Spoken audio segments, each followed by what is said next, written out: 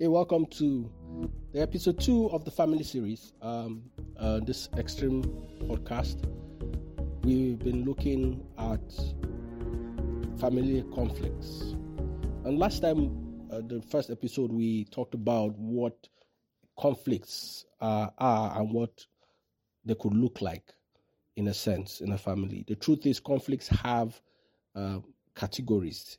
Not every conflict is equal in its sense. So there are some conflicts that are quite extreme and quite destructive, and there are just some conflicts that are just benign, if I use that word. It's just normal everyday occurrences or general occurrences.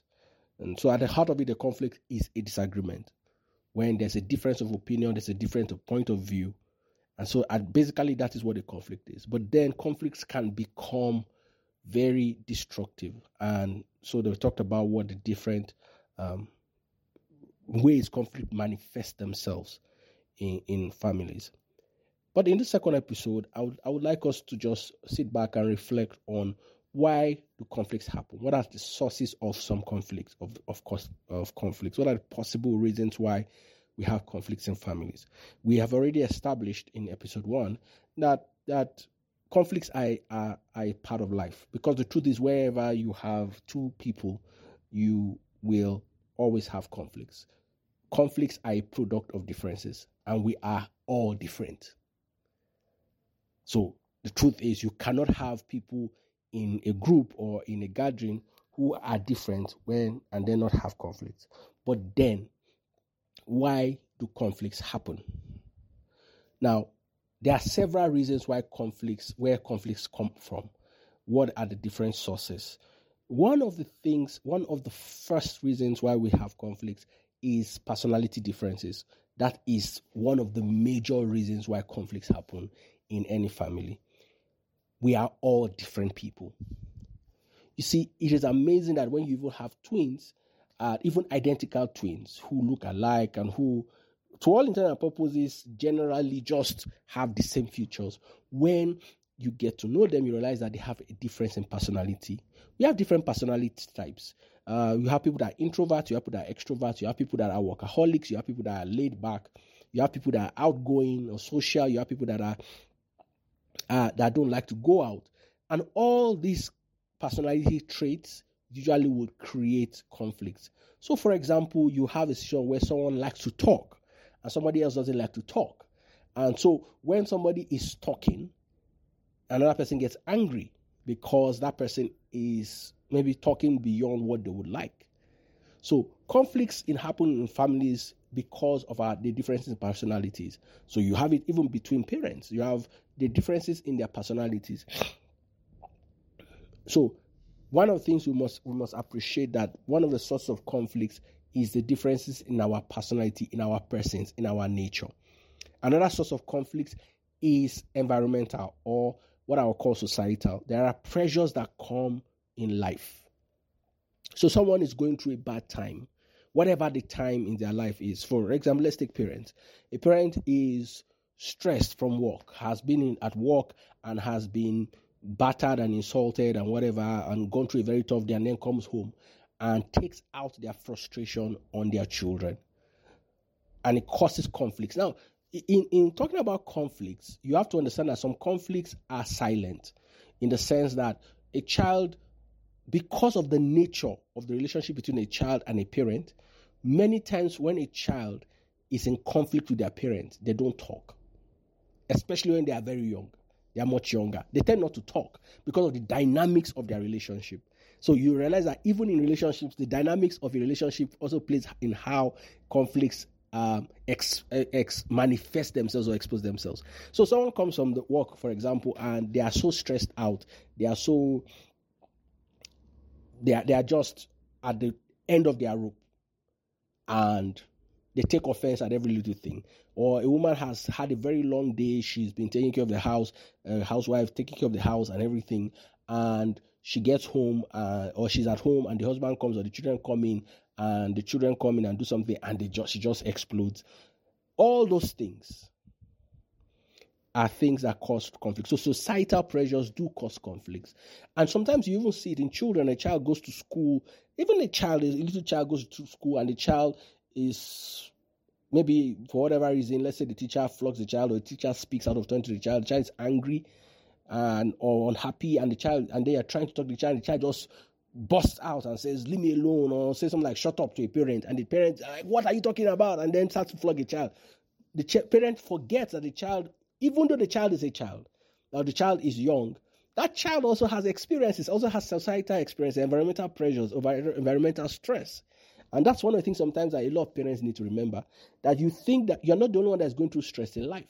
Even your children are exposed to stress in one form or the other. As young people, we almost realize your younger ones are also exposed to stress in one form or the other. It is not age that qualifies you for stress. Life comes with stress. That's just a fact of life. What's a third source of conflicts in families? Generational gap. Generational differences are a source of conflicts in families.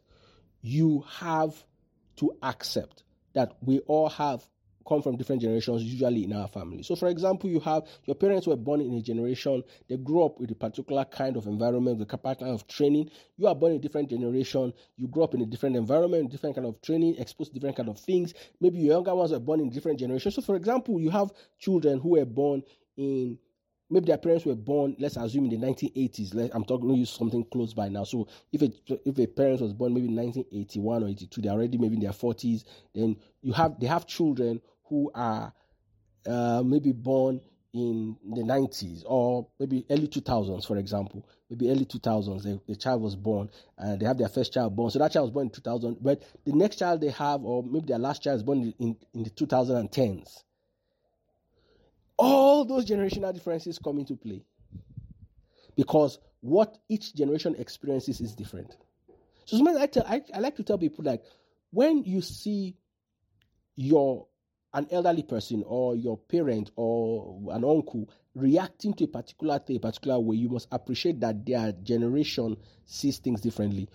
Also goes for parents, in truth, or those who are elderly or more older, that when you see certain things that are being done or said by a younger generation, you have to accept that they have a different frame of reference. It doesn't make what they are doing right or wrong, or make it right. And sometimes it doesn't make it wrong. It's just that perception comes into play. And that's where generational differences can cause conflicts. That generational differences create perceptions. It affects how we interpret life. I was talking to someone one day, and coming from a generation that was not born into the social media. So I grew old. I was already an adult before social media became a thing. Now, I was talking to someone who practically was born into the social media generation. And we're talking, I was like, I don't get why young people always have to share everything that happens to them on social media. Like, is there no filter? Is there no limit? And I was laughing as I was sharing with the person, I was laughing because I realized that it's a perception. I was not brought up to be that exposed. You don't expose yourself that much. I still don't feel it's healthy, but it can be healthy for some people. But I still don't feel it's healthy. That's perception. Now, there are times when it's not healthy, there are times when it's healthy, there are times when it's helpful, there are times when it's not helpful. But all those things, that's why when you see conflicts erupt, is because of the perception, how I interpret those things, or how we interpret as people those things. And that happens in a family because you have different generations of people in that family. The interpretation of things vary. You have another cause of source of conflicts in families is expectation. The difference in expectation. The truth is, all of us have goals, all of us have things we are pursuing, and we all have different expectations as regard those things, how we want to get about it. So sometimes you meet young people or parents who feel that their children don't know what is good for them. I've met a parent someone who says, I'm the parent and I know what is right for my children. And I was smiling, I was like, that's not necessarily true. Your child is an individual. Your child may know what is good for them. They may have an idea of what works for them. I've had I know someone who for many years was trying to get to university and was choosing a particular course. And we got talking one day. I said, you don't even really like this course. You're doing it because this is what people want for you. You are better in this scenario. This course suits you better. Why don't you try for it? The person tried for it, got the admission. The person has gone on and moved on with their life and have made something out of life from that course. They could have been stuck in the cycle of trying to fulfill what their family wants for them. And sometimes that's the problem. Expectations create conflicts, especially when they don't manage well. Expectations will always create differences. Oh, I want to go this way. Oh, I know you should go this way. You see, sometimes some parents will get angry at children for not being lawyers. So a child decides, I want to be a theater artist. A child decides, I want to be a dancer. And the parent is like, you are useless. That is conflict. Sometimes you see a parent insulting a child, disowning a child, just because a child chooses to do a different course than what they desire. That is conflict. So expectation also has that point. The final source of conflicts that I would like to share is familial loyalties. Sometimes you see conflicts in families are a product of our loyalties. So when two people get married, being in Africans, it is the families that are getting married. And usually what happens is they are unconsciously and sometimes consciously put in the middle. So the wife wants to be loyal to her family, the husband wants to be loyal to his family, and in some cases what happens is conflicts. So when the wife has something against the family, she expects her husband to stand up for her or say something against his family. That's very, let's not lie. That's unfair. Because how do you expect him to speak against his family? Or the wife does something, and then his family expects the man, to speak against his wife. That's also unfair. In reality, it's better to just handle the conflicts by yourself. Handle each situation as it comes. But then people want you to take sides. Sometimes it happens when parents are having issues and they have and then they want a child to choose them. So they're bad-mouthing their husband or the other spouse in front of the children, or a child it has something against his elder one and goes to badmouth the parent, that child, so I have favor. Those loyalties can cause conflicts, and that's something that we must deal with and accept. And so, as we go forward, these are not all the sources, but then I think these are some of the prominent sources of conflicts in families. Going forward, we trust that we're going to have a conversation about how to manage conflicts, pre-conflicts and post-conflicts. But next episode, we'll talk about how to preempt conflicts and how to manage them before they happen. But then, in case you have any thoughts you would like to share, experiences you'd like to share, questions you'd like to ask, please feel free to contact the Extreme Podcast crew. We'll be looking forward to your responses. Please, the more you speak to us, the better it is for us. We will enjoy getting feedback. Thank you for joining us in this episode, and I hope that you've picked something from it. Don't forget, there's no conflict that is greater than you. Every conflict has a resolution. Have a great day and take care of yourself.